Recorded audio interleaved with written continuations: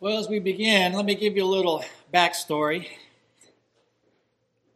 kind of led me to what I'm teaching on today.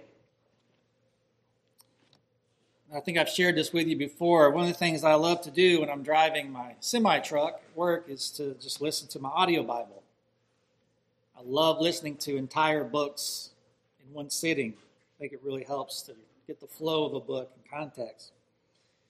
And when I do this, usually, most of the time, something will just stand out to me. Sometimes it doesn't. But a few weeks ago, I was driving my usual route to Orlando, and I was listening to the book of Romans. And for whatever reason, Romans 8, verse 1 just popped out at me. It just grabbed my attention. Now keep in mind, I've read Romans a ton of times, but I've never taught through it. So there are some sections that I've spent more time on than others. And I was certainly aware of Romans 8:1, but as I was listening to it this last time, there's a word in that verse that just hit me and got the wheels turning in my head. Now I'm sure probably all of you are familiar with this verse. Some of you may even have it memorized. It's one of the most popular verses in the Bible. If you don't think you have it memorized, as soon as I read it, you're like, oh, yeah, I know that verse. Romans 8:1 states, "There is therefore now no condemnation to those, or for those, who are in Christ Jesus." And some manuscripts will add, "who walk not according to the flesh, but according to the Spirit." Well, it's easy to understand why this verse is so popular. You have what can be considered a very short summary of the gospel. It's a verse full of hope. There is now no condemnation, no guilty verdict for those who are in Christ Jesus. And like I said, I knew this verse, but as I was hearing it read a few weeks back, there's that word. It just popped out and grabbed my attention, and the word was therefore.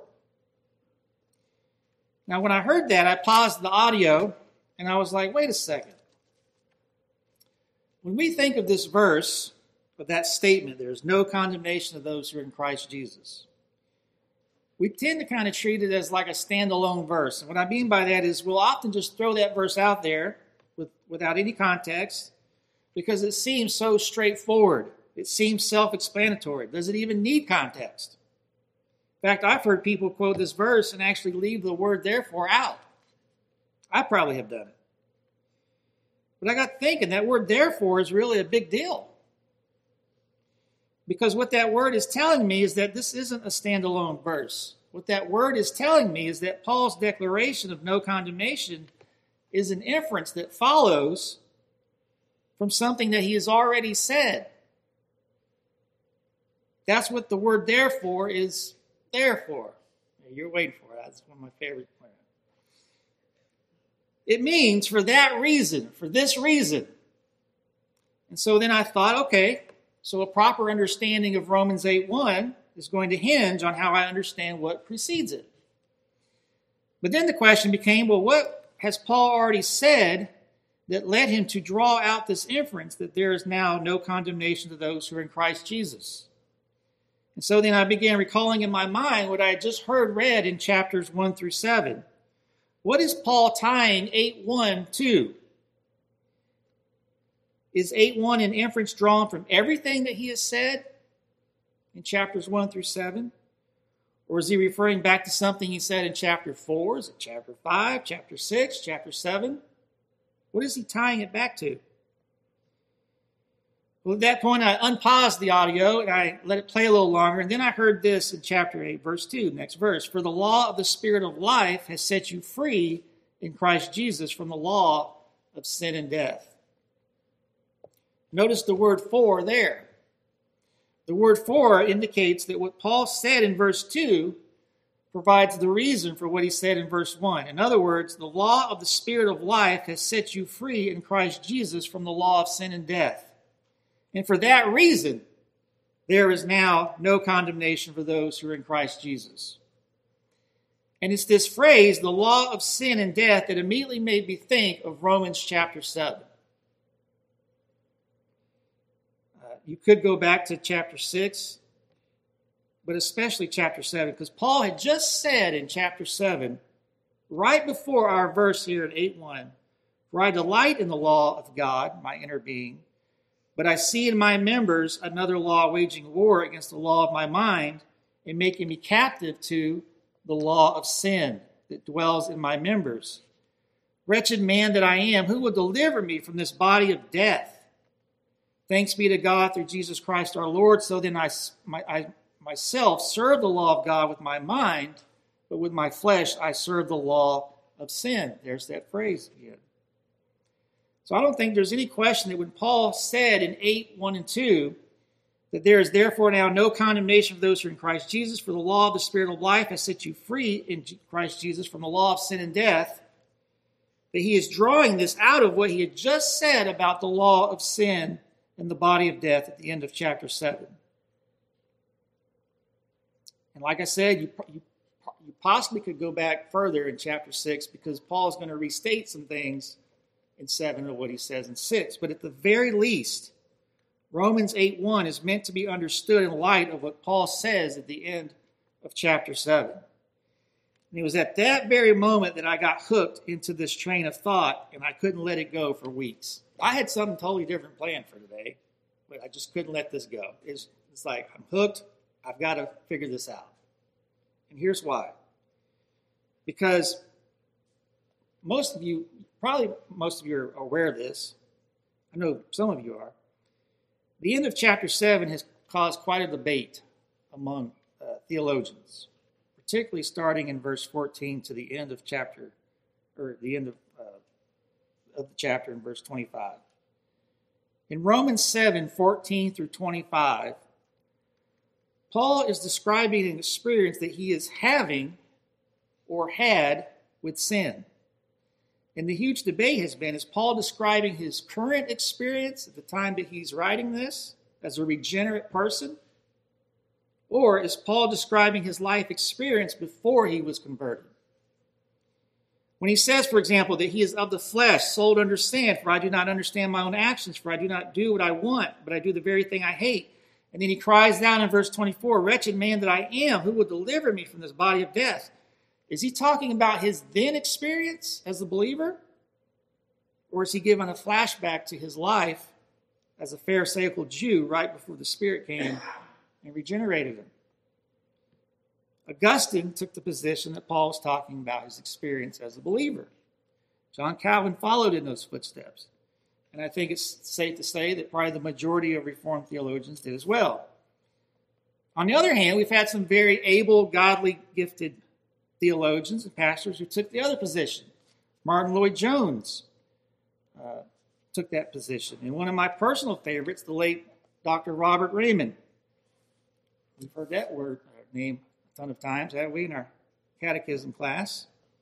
In his systematic theology, there's an appendix in which Raymond gives 10 reasons for why he thought that Paul was drawing, quote, upon his own experience as Saul, the most zealous law-keeping Pharisee of his day, who had become aware through the law as applied by the Spirit of his own innate sinfulness, and, quote, with words providing him from the enlightened vantage point which he now has as a Christian, sets forth both the impotence of the unregenerate ego to do good against the power of indwelling sin, and the inability and weakness of the law due to human depravity to deliver the unregenerate ego from sin's slavery, unquote.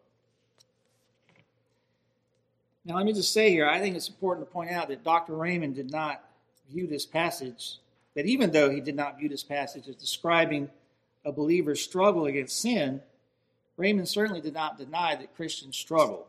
Just read his systematic theology. He talks about progressive sanctification. It's just that when he came to this particular section in Romans 7, he didn't think that this part was talking about that. Now, when you hear that, you may say, well, then what difference does it make? I mean, Raymond didn't go off into some crazy heresy. He didn't go off into some weird stuff like perfectionism or something like that. In fact, he essentially ended up in the same place that Calvin and Augustine did. So why does it matter? Why is it important? Well, let me tell you why I think it matters. It's because of that word, therefore. When Paul states that, quote, there is now therefore no condemnation to those who are in Christ Jesus, The word therefore is telling you that Paul has a very specific person in mind. It's the person he just described at the end of Romans 7. And so your understanding and appreciation for the depth of what he's declaring in this verse is going to hinge on your understanding of Romans 7. And does that make a difference? Yes. As I hope to show you. You see, it'd be one thing for Paul to describe the unregenerate person who comes to realize that I can't save myself through law keeping. And so he cries out to God to save him, and God does. And now Paul can say to that brand new convert, now there is no condemnation for you. And don't get me wrong, if that's what Paul is indeed saying, that's certainly still great news. But what if Romans 8:1 goes further than that? What if there's something more to this that maybe we're not catching? Imagine this second scenario. What if you're already regenerated? God has already justified you. You've been a believer now for 5, 10, 15, 20, 30 years or so. And during that time, you've come to realize just how sinful you really are. And you're battling every day. You're struggling. You've lost a few battles here and there. And the struggle against sin is wearing you out. You might even be getting depressed. Heck, you might even be getting suicidal. You've heard us say up here multiple times how hard the Reformed faith is. Perhaps you're one of those people that heard that and said to yourself, man, I don't know if I'm going to make it. I know my weaknesses. I know my struggles. I don't think I can do this. And now imagine Paul turning to you in that condition and saying, brother, sister, there is therefore now no condemnation for you who are in Christ Jesus. Now, I don't know about you, but that's a big difference. And the difference is not that the second scenario takes away from what was said in the first scenario. Our justification is still a big deal. Our being freed from the guilt of sin is a massive deal. But the difference is in what scenario 2 adds to that. When it's the believer who is daily struggling and battling, and it's the believer who is coming to a deeper sense of his sin to the point where he cries out, oh, wretched man that I am. Who will deliver me? And Paul says to that person, there is now no condemnation. See, he's going deeper. He's not just talking about a freedom from the guilt of sin. He's speaking to the freedom that we have from the power of sin.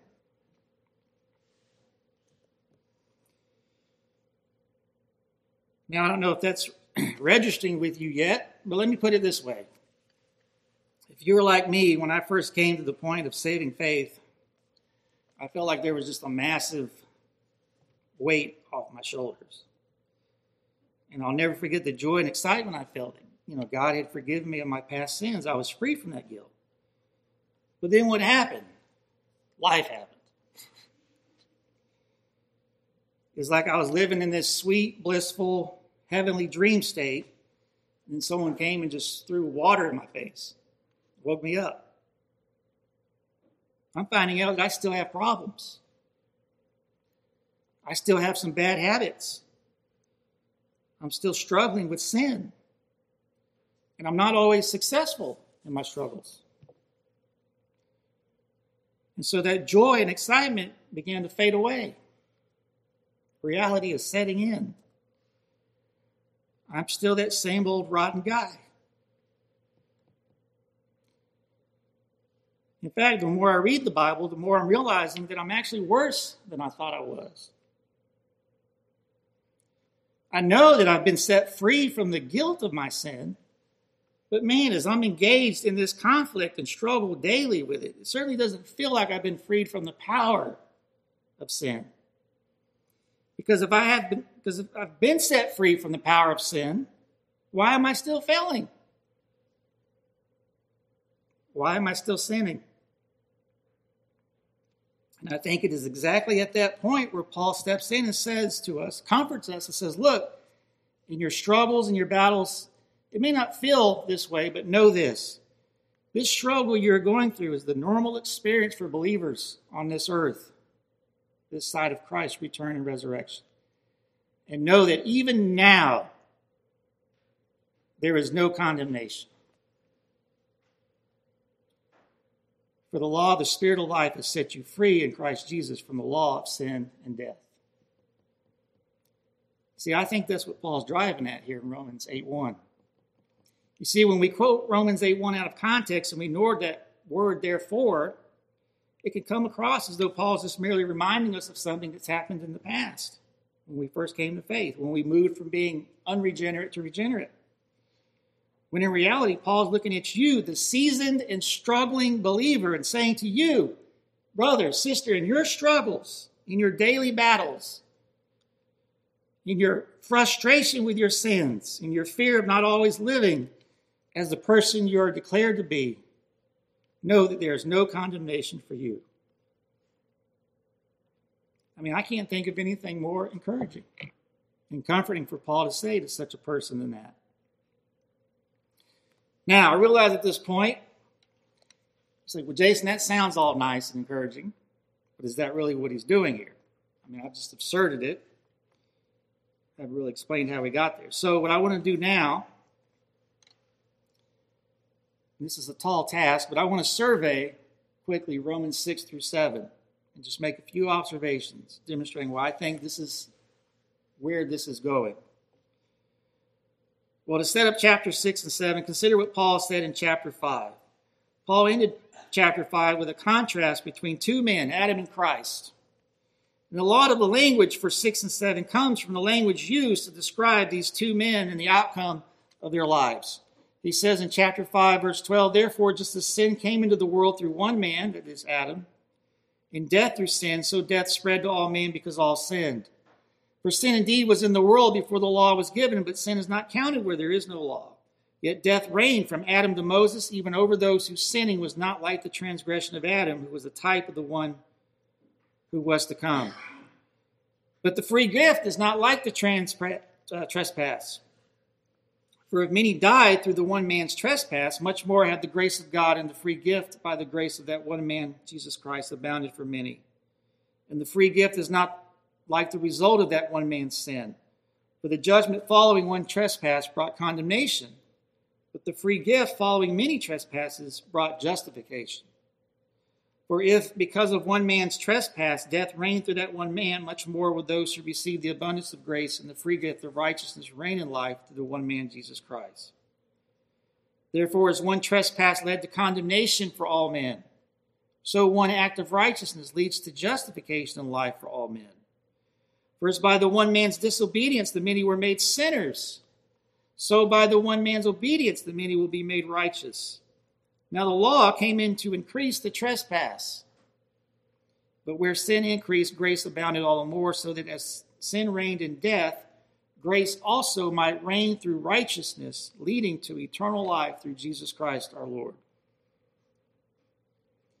Notice that Adam was a type of the one who was to come. Adam was created by God as the federal head of mankind within that first covenant there in the garden. And we don't really need to get into the details of all this because we've just talked about this recently in our systematic lessons. But in short, Adam was given the law and he sinned against God in that first covenant. And what did that bring into the world? Sin came into the world and death through sin. And the judgment following that one trespass brought condemnation. With Adam comes sin, judgment, condemnation, and death. Also notice the mentioning of the law in verse 20. What happened when the law came in? Meaning when God gave man, through Moses, the 10 Commandments written on stone. One would think that the detailing of the law given to man would help restrain sin. But just the opposite happened. Paul writes the law came in to increase the trespass so that sin reigned in death. Murray writes, when the law came in through Moses, there was henceforth a multiplication of the kind of transgression exemplified in Adam's trespass, that is to say, transgression of clearly revealed commandment. The more explicit the revelation of law, the more heinous and aggravated are the violations of it. But now notice the contrast in Christ. Christ, through his obedience, brings righteousness, justification, grace, and eternal life. Again, he says in verse 20, now the law came in to increase the trespass, but where sin increased, grace abounded all the more, so that as sin reigned in death, grace also might reign through righteousness, leading to eternal life through Jesus Christ our Lord. That's how chapter 5 ends. And if you think about it, these last two verses in chapter 5 can kind of serve as a header for what follows in chapters 6 through 8. That header is, grace will reign through righteousness, leading to eternal life through Jesus Christ our Lord. I think that what chapters 6 and 8 are going to do is unpack that statement, that header. What will that grace reigning through righteousness, leading to eternal life, look like? What does it involve?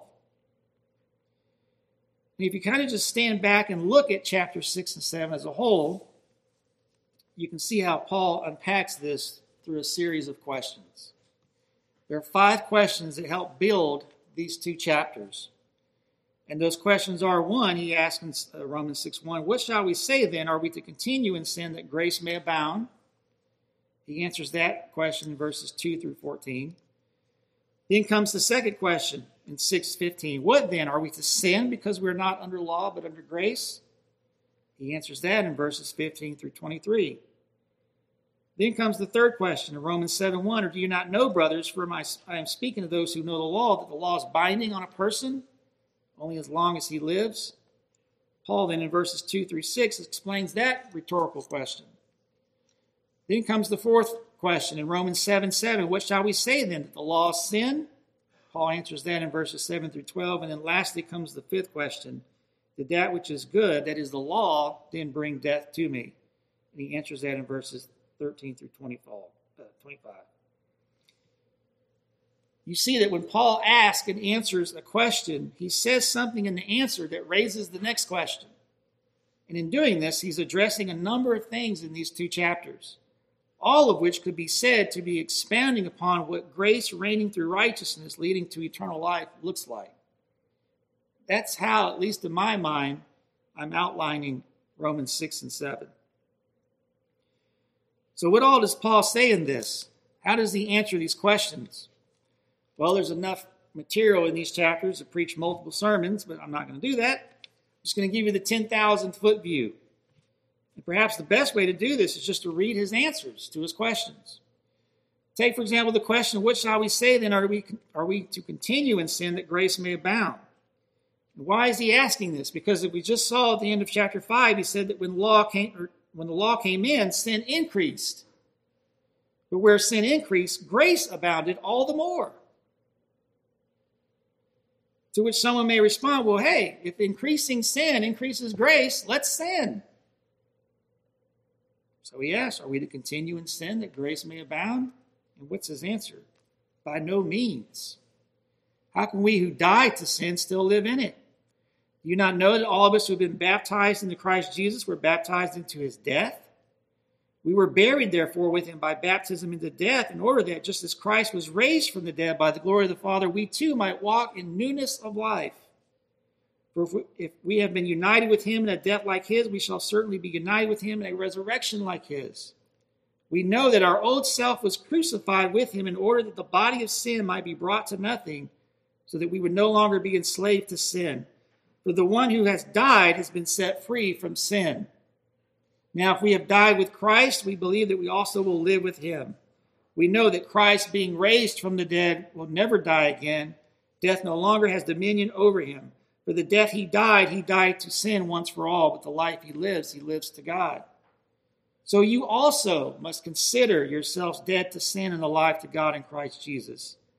Let not therefore sin reign in your mortal body, to make you obey its passions.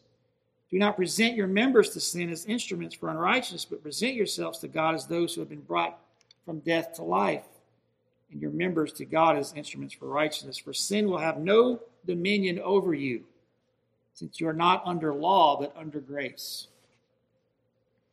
You know, it's just like the unregenerate sinful man to take hold of God's grace and abuse it in justifying more sin. But Paul says that can't be. Why? Because though justification alone does not produce a change in our moral nature, being that it is a legal declaration, it is nonetheless inseparably linked to our sanctification, in which the Spirit, quotes, infuses grace, as our catechism says, and enables to the exercise thereof, so that sin is not only pardoned, justification, but actually subdued. Through sanctification, we are, quote, growing up to perfection, end quote. That's where this grace, reigning through righteousness, leading to eternal life, is taking us. Jerry Bridges offers a nice summary of Paul's point in this section when he says this. And it's a little lengthy, but it's very helpful. To die to sin then means, first of all, to die to its legal or penal reign. And secondly, as a necessary result, to die to its dominion over us. There's no such thing as salvation from sin's penalty without an accompanying deliverance from sin's dominion. This obviously does not mean that we no longer sin, but that sin no longer reigns in our lives. So how did we die to sin? We have already noted that we died to sin through our union with Christ. Paul said in Romans 6:10 that Christ died to sin. And in verse 8, he said that we died with Christ. That Christ died to sin is a rather startling but wonderful statement. Christ did not die to the dominion of sin, as he was never under it. However, when he was made sin for us, 1 Corinthians 5:21, that is, when he was charged with our sin, he did come under its legal reign and was made subject to its penalty. We've looked at that in the atonement. When Jesus died, he died to the legal reign of sin. Through our federal union with him in his death, we too died to the legal reign of sin. But because the legal reign and the practical dominion of sin in our lives are inseparable, we died not only to its legal reign, but also to its corrupting dominion over us. Hallelujah. What a Savior we have who was able to not only free us from sin's penalty, but also from its dominion.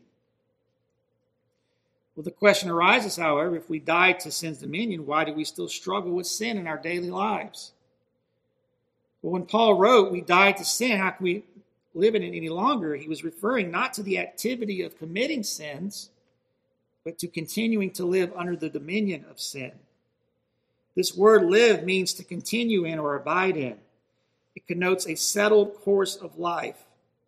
And so to use Paul's words from Romans 8:7, the sinful mind, that is one who is under sin's dominion, is hostile to God. It does not submit to God's law, nor can it do so. But the believer who has died to sin's reign and dominion delights in God's law. The believer approves of it as holy, righteous, and good, Romans 7:12, even though he or she may struggle to obey it. We must distinguish between the activity of sin, which is true in all believers, and the dominion of sin, which is true of all unbelievers.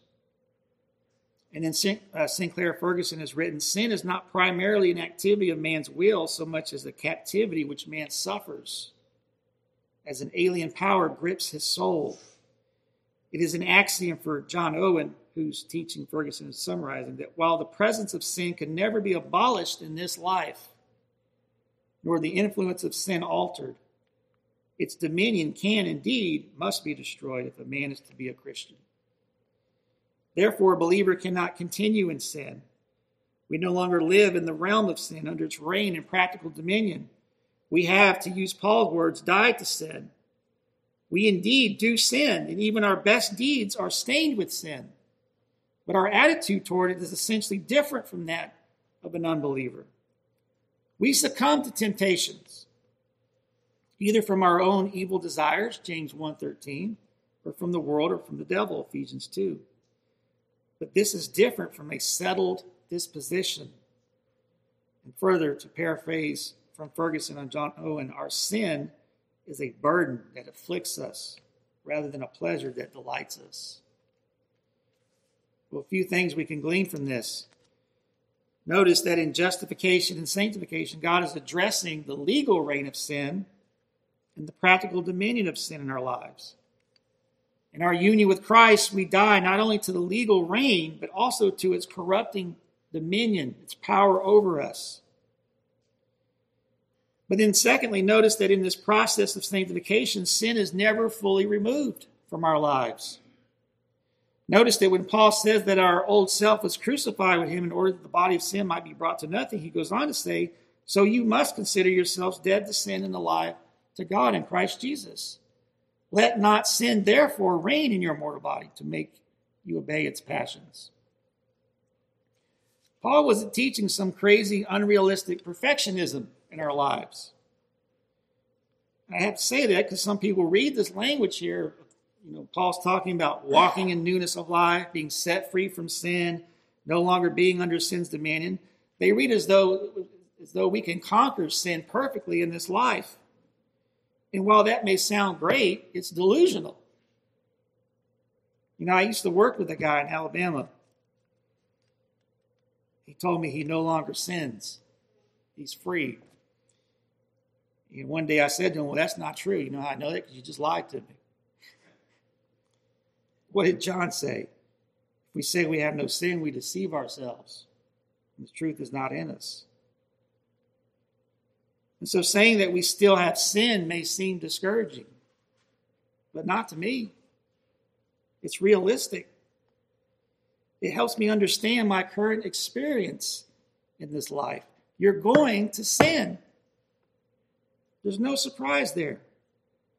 But the real telling moment is what you do with that sin when it happens. And then thirdly, notice that for Paul, we are no longer under the dominion of sin because we are no longer under the law, but under grace. This is what leads to his next question. What then, are we to sin because we are not under law, but under grace? And what is Paul's answer to that? By no means. Do you not know that if you present yourselves to anyone as obedient slaves, you are slaves of the one whom you obey, either of sin which leads to death or of obedience which leads to righteousness. But thanks be to God that you who were once slaves of sin have become obedient from the heart to the standard of teaching to which you are committed, and having been set free from sin, have become slaves of righteousness. Now I am speaking in human terms because of your natural limitations. For just as you once presented your members as slaves to impurity and to lawlessness, leading to more lawlessness, so now present your members as slaves to righteousness, leading to sanctification. For when you were slaves of sin, you were free in regard to righteousness. But what fruit were you getting at that time from the things of which you are now ashamed? For the end of those things is death. But now that you have been set free from sin and have become slaves of God, the fruit you get leads to sanctification, and its end, eternal life. For the wages of sin is death, but the gift or the free gift of God is eternal life in Christ Jesus our Lord. Or do you not know, brothers, for I am speaking to those who know the law, that the law is binding on a person only as long as he lives. For a married woman is bound by law to her husband while he lives, but if her husband dies, she is released from the law of marriage. Accordingly, she will be called an adulteress if she lives with another man while her husband is alive. But if her husband dies, she is free from that law. And if she marries another man, she is not an adulteress. Likewise, my brothers, you also have died to the law through the body of Christ, so that you may belong to another, to him who has been raised from the dead, in order that you may bear fruit for God. For while we were living in the flesh, our sinful passions aroused by the law were at work in our members to bear fruit for death. But now we are released from the law, having died to that which held us captive, so that we serve in the new way of the Spirit and not in the old way of the written code. Now, if you're paying attention, I just combined two questions in their sections. Why did I do this? Because if you just heard, the rhetorical question in 7:1 continues the flow of thought from 6 verse 15. In other words, when Paul asks, are we to sin because we are not under law but under grace, chapter 6, verse 16, all the way to chapter 7, verse 6 addresses that question. And what are a couple of things we can glean from this? And ultimately notice that there are only two people in this world. Those who are enslaved to sin or those who are enslaved to Christ. That's it. Enslavement to sin leads to death, but enslavement to God leads to sanctification and its end, eternal life. We all serve someone. You are slaves of the one whom you obey, either of sin, which leads to death, or of obedience, which leads to righteousness. That's it. There's no middle ground here. There's no neutrality here. But then secondly, notice that who you are enslaved to will reveal itself in your life. Both paths produce fruit. The fruit of the one is lawlessness, leading to more lawlessness, and then finally death, while the other path produces righteousness, leading to more righteousness, and then finally eternal life. You know, it's crazy to think that there are people out there who deny progressive sanctification. Well, I've got news for you. You can't avoid fruit bearing. It's impossible. Your life, your actions, your speech will reveal who you are. In fact, you could almost say, and I know this is not the meaning of the word sanctification, but you could almost say there's another type of sanctification. Not in the sense of holiness, but in the sense of being set apart. If you're not being set apart unto holiness and growing up to perfection, then you're set apart into lawlessness and death. That's the only other option. You either fall in one or the other. And so it's never a question of whether you're bearing fruit or not, but what kind of fruit are you bearing? What does your life reflect? Is it a life of foolishness, disobedience? A life that is predominantly led astray and enslaved to various passions and pleasures, passing your days in malice and envy, hated by others and hating others, Titus 3:3? Or is it a life that seeks to avoid such things? And then thirdly, notice how one goes from being a slave to sin to being a slave to God. Paul says we do it by dying to the law. John Murray states, law, as we found in 6:14, confirms and seals our bondage to sin. As long as law governs us, there is no possibility of release from the bondage of sin. So the only alternative is discharge from the law. This occurs in our union with Christ in his death, because all the virtue of Christ's death in meeting the claims of the law become ours, and we are free from the bond service and power of sin to which the law has consigned us. But then this raises the next two sets of questions. Paul's language here of law increasing sin, and his language that we have to die to the law in order to live unto God, doesn't sound like on the surface that Paul thinks too highly of the law. In fact, many have interpreted Paul that very way. It's almost as if Paul's saying that the law is our enemy. What shall we say then? That the law is sin? Verse 7. And how does Paul answer that? By no means. Yet if it had not been for the law, I would not have known sin, for I would not have known what it is to covet if the law had not said, you shall not covet. But sin, seizing an opportunity through the commandment, produced in me all kinds of covetousness. For apart from the law, sin lies dead. For I was once alive apart from the law, but when the commandment came, sin came alive and I died. The very commandment that promised life proved to be death to me. For sin, seizing an opportunity through the commandment, deceived me and through it killed me. So the law is holy and the commandment is holy and righteous and good.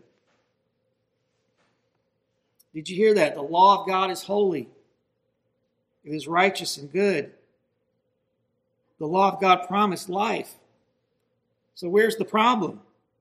The problem isn't with the law, it's with us. Go back to Romans 5. The problem is that you have inherited a sinful nature from Adam.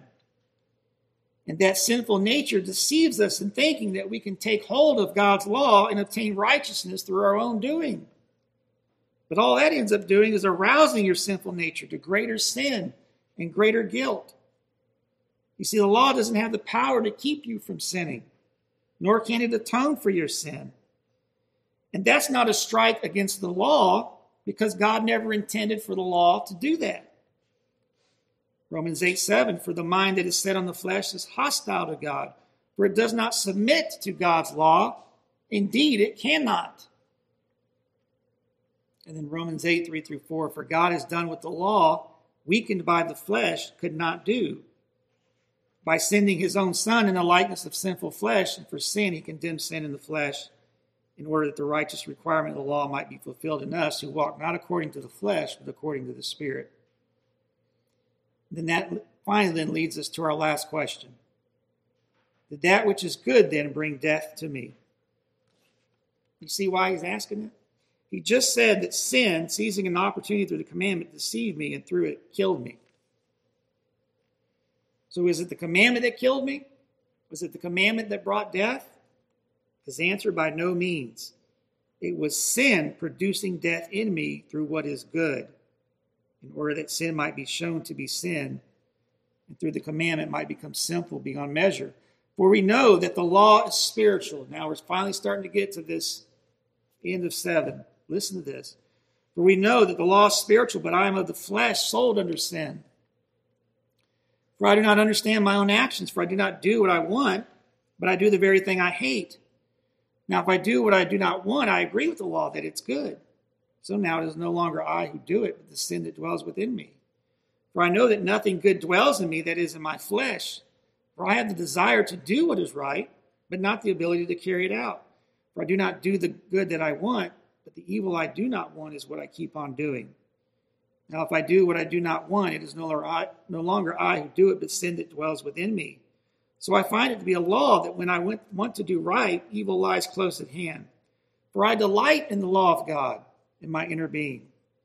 But I see in my members another law waging war against the law of my mind and making me captive to the law of sin that dwells in my members. Wretched man that I am, who will deliver me from this body of death? But thanks be to God through Jesus Christ our Lord. So then I myself serve the law of God with my mind, but with my flesh I serve the law of sin. And with that, we finally come to our last section. Perhaps you can see now why some may go the route of saying that Paul is describing the experience of an unbeliever here.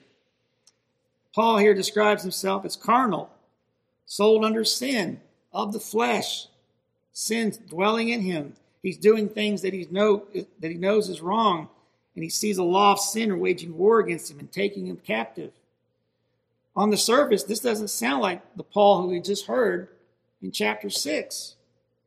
The Paul who says we've died to sin, that we are no longer under its reign and dominion, that we are married to Christ and are to bear righteous fruit for God. But I don't think that's the case. Again, keep in mind everything that we've seen leading up to this point. We began with the end of chapter 5 by saying that what follows is going to unpack Paul's statement that grace will reign through righteousness, leading to eternal life through Jesus Christ our Lord. And that's exactly what we've seen. This entire time, Paul has been addressing the believer. It's the believer who's united to Christ. It's the believer who has died to the legal rule of sin, to its corrupting power. It's the believer who was once a slave to sin, but is now married to another and is to bear fruit for God. And in the process of explaining all this, he had to explain the relationship that we have to the law, which in turn led to what seemed on the surface to be disparaging remarks about the law. But that isn't the case at all. And so now he has to defend the law. And the whole time he's doing this, he's doing so as to explain how grace will reign through righteousness. The purpose of Romans 7:14 through 25 then is not to provide some sort of contrast between what we are now as believers versus what we were as unregenerate people. Paul's already addressed that. The point of contrast is between us versus the law. And how do you think Paul is going to describe himself, regenerate or not, in contrast to God's perfect, holy, righteous, and good law? Of course he's going to use this strong language against himself. I mean, God forbid that Paul here would give even the slightest hint that God's holy, righteous, and good law has a problem. You see this contrast strongly in verse 14. For we know that the law is spiritual, but I, Paul, am of the flesh, sold under sin. So yes, the language he uses of himself, even as a regenerate person, is going to be strong. But consider what it is that he's contrasting himself to and defending. He's defending the holy, perfect, righteous, and good law of God. And so while there may be some language here that seems odd for him to say about himself as a believer, there is also language here to indicate that he can't be talking about an unregenerate person. Again, let me remind you of what we've seen. Part of the reason I read all of chapter 6 was so that you catch on to the language that Paul uses throughout of how he's declared to be something in Christ, and then he's told based on that declaration to therefore do something. For example, in Romans 6:6, he says, we know that our old self was crucified with him. But then he commands in verse 11, so you also must consider yourselves dead to sin and alive to God in Christ Jesus. And then in Romans 6:14, for sin will have no dominion over you since you're not under the law, but under grace. But then notice in verse 12, the command in light of what he is in Christ. Let not sin therefore reign in your mortal body to make you obey its passions. And then we see this again in Romans 6:18, having been set free from sin, have become slaves of righteousness. He then commands in the very next verse, so now present your members as slaves to righteousness, leading to sanctification. So do you see that? You are to do what you've been declared to be in Christ. Because in this life, short of resurrection, there's always going to be that tension. There's always going to be that struggle. Your salvation, as Pastor JP has been speaking to us, is in process. And that process will never reach perfection in this life. Yes, your old self was crucified, so now consider yourselves dead to sin. Yes, sin will not have dominion over you, but now don't let sin reign in your mortal body. Yeah, you've been set free from sin and made a slave of righteousness, but now present your members as slaves to righteousness. And in chapter 7, we see that same tension. Verse 25, I myself serve the law of God with my mind, but with my flesh I serve the law of sin. Verse 22, for I delight in the law of God in my inner being. But I see in my members another law waging war against the law of my mind and making me captive to the law of sin that dwells in my members.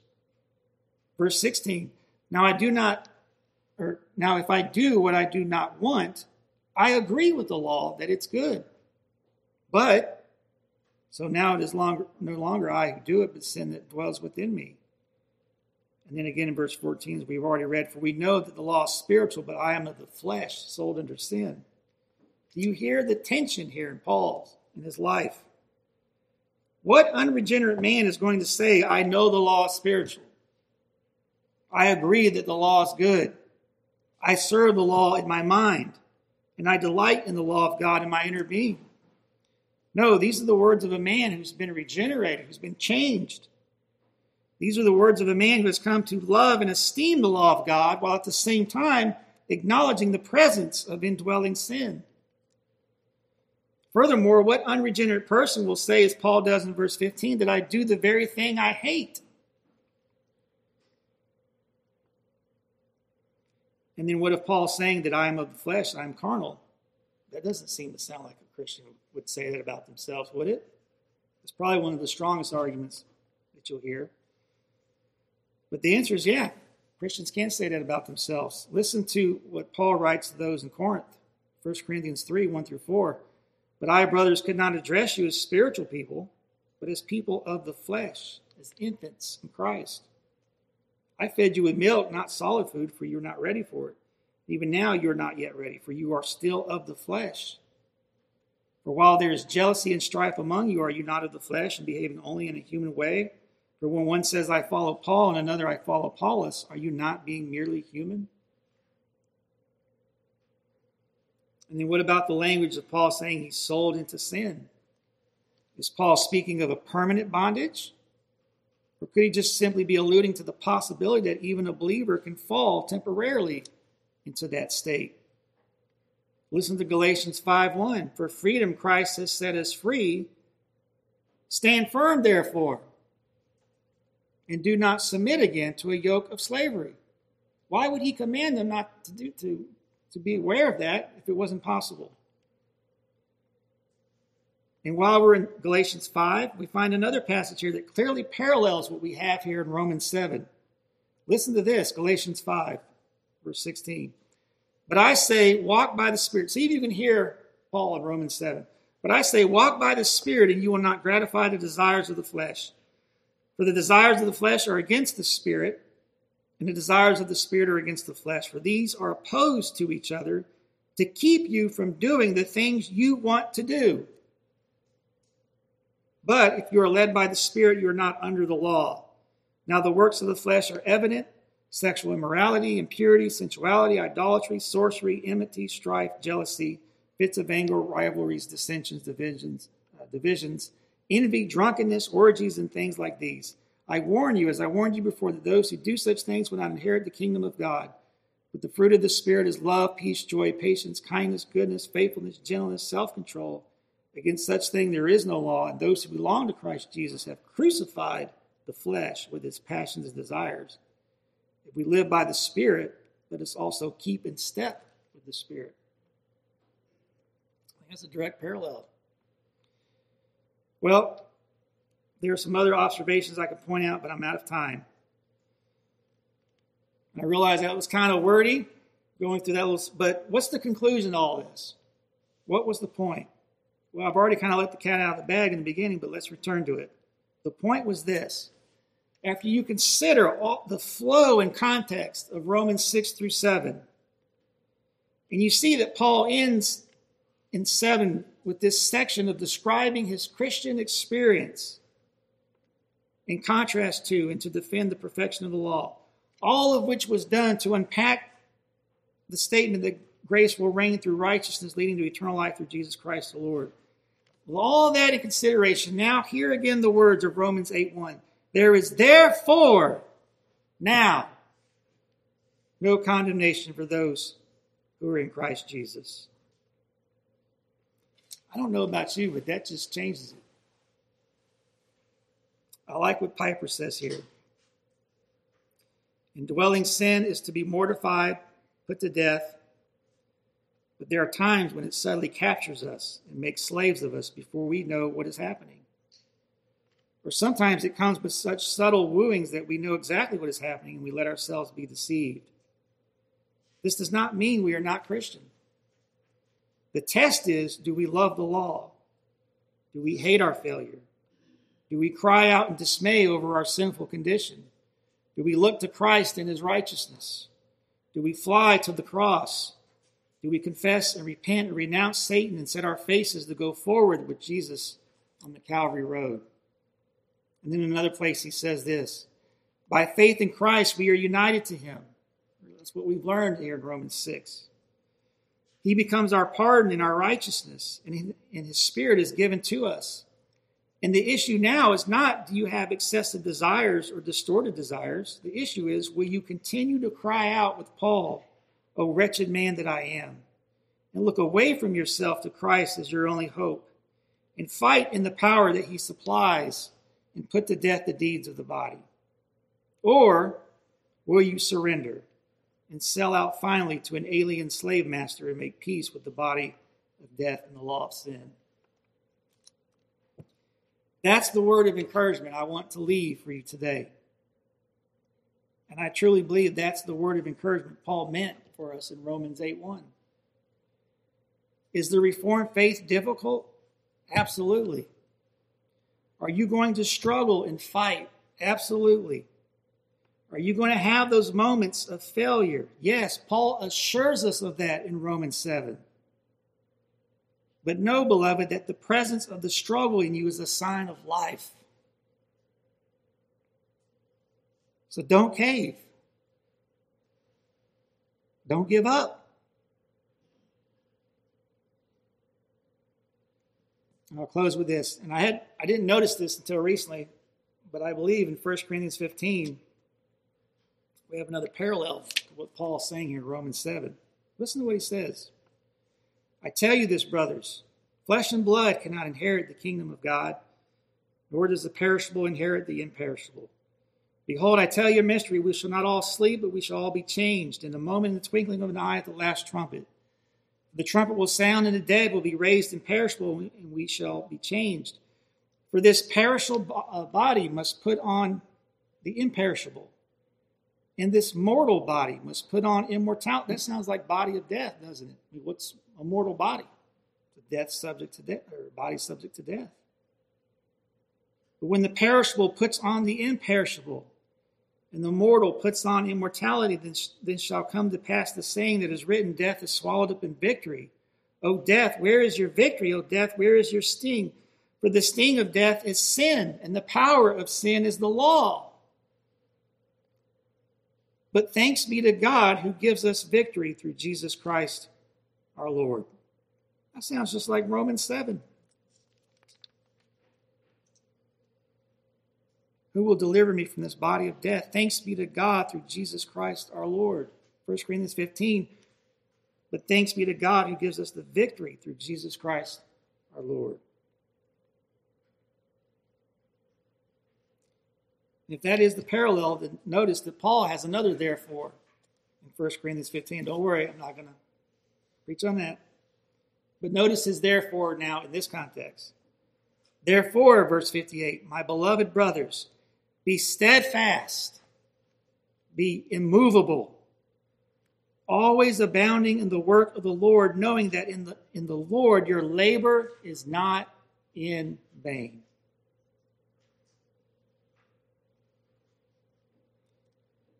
So, to again borrow Piper's words, remember that there is a world of difference, a difference between heaven and hell, between a soldier who experiences tactical defeats, but he keeps fighting on his way to victory, versus a soldier who surrenders to the enemy because war is just too painful and the enemy territory is just too attractive. There is a difference between the divided man of Romans 7 and a sellout. Don't sell out. Trust Christ and fight sin. That's my encouragement to you today. Let's pray.